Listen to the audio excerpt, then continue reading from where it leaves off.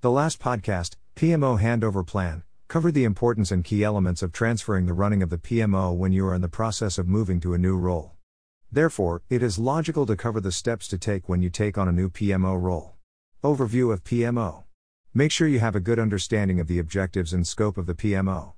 This will include number and types of projects, PMO maturity, PMO type, admin, managerial or hybrid, current resources and open vacancies, services being provided, challenges and weaknesses. The aim is to gather a good understanding of the current state and an idea on areas of concern, gaps in service, etc. Understand role. It is very important to understand the role. This is to ensure that what is being asked is achievable, that you have the appropriate skills and that you can be successful. Ideally, there will be a job description. If there is not, build your understanding and then write one so that your role is clear to both you and, more importantly, your manager. This is crucial for demonstrating that you have achieved at the end of the year. Meet your manager. This is closely linked to understanding the role.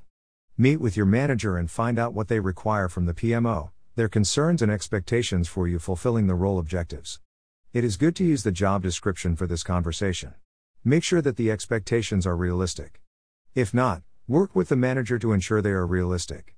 Meet the current role holder. If this is possible, always try to spend time with the current role holder. They will be best placed to provide you with the real insights to what has been achieved, where there are problems and the usual nuances of the organization and people. This step should give the real insight to the role and to work out how difficult it may be. Meet PMO team members. Arrange meetings with the current PMO team members. This will allow you to understand their roles and gain their input on what is and is not going well.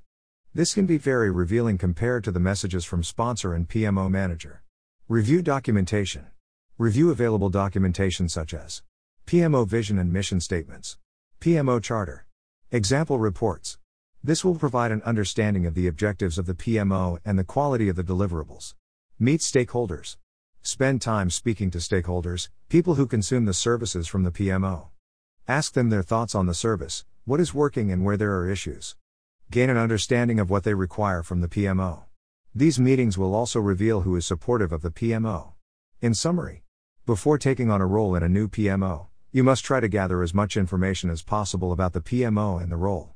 When you have decided to take on the new opportunity, or challenge, spend time engaging PMO resources, stakeholders and sponsor to understand what works and what does not work.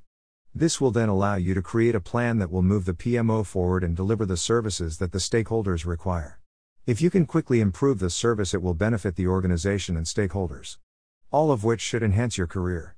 Word of caution, if it becomes obvious through the data gathering that the PMO is not supported by the sponsor and stakeholders, there are lots of challenges, deliverables are poor, etc., then it might be wise not to take the role.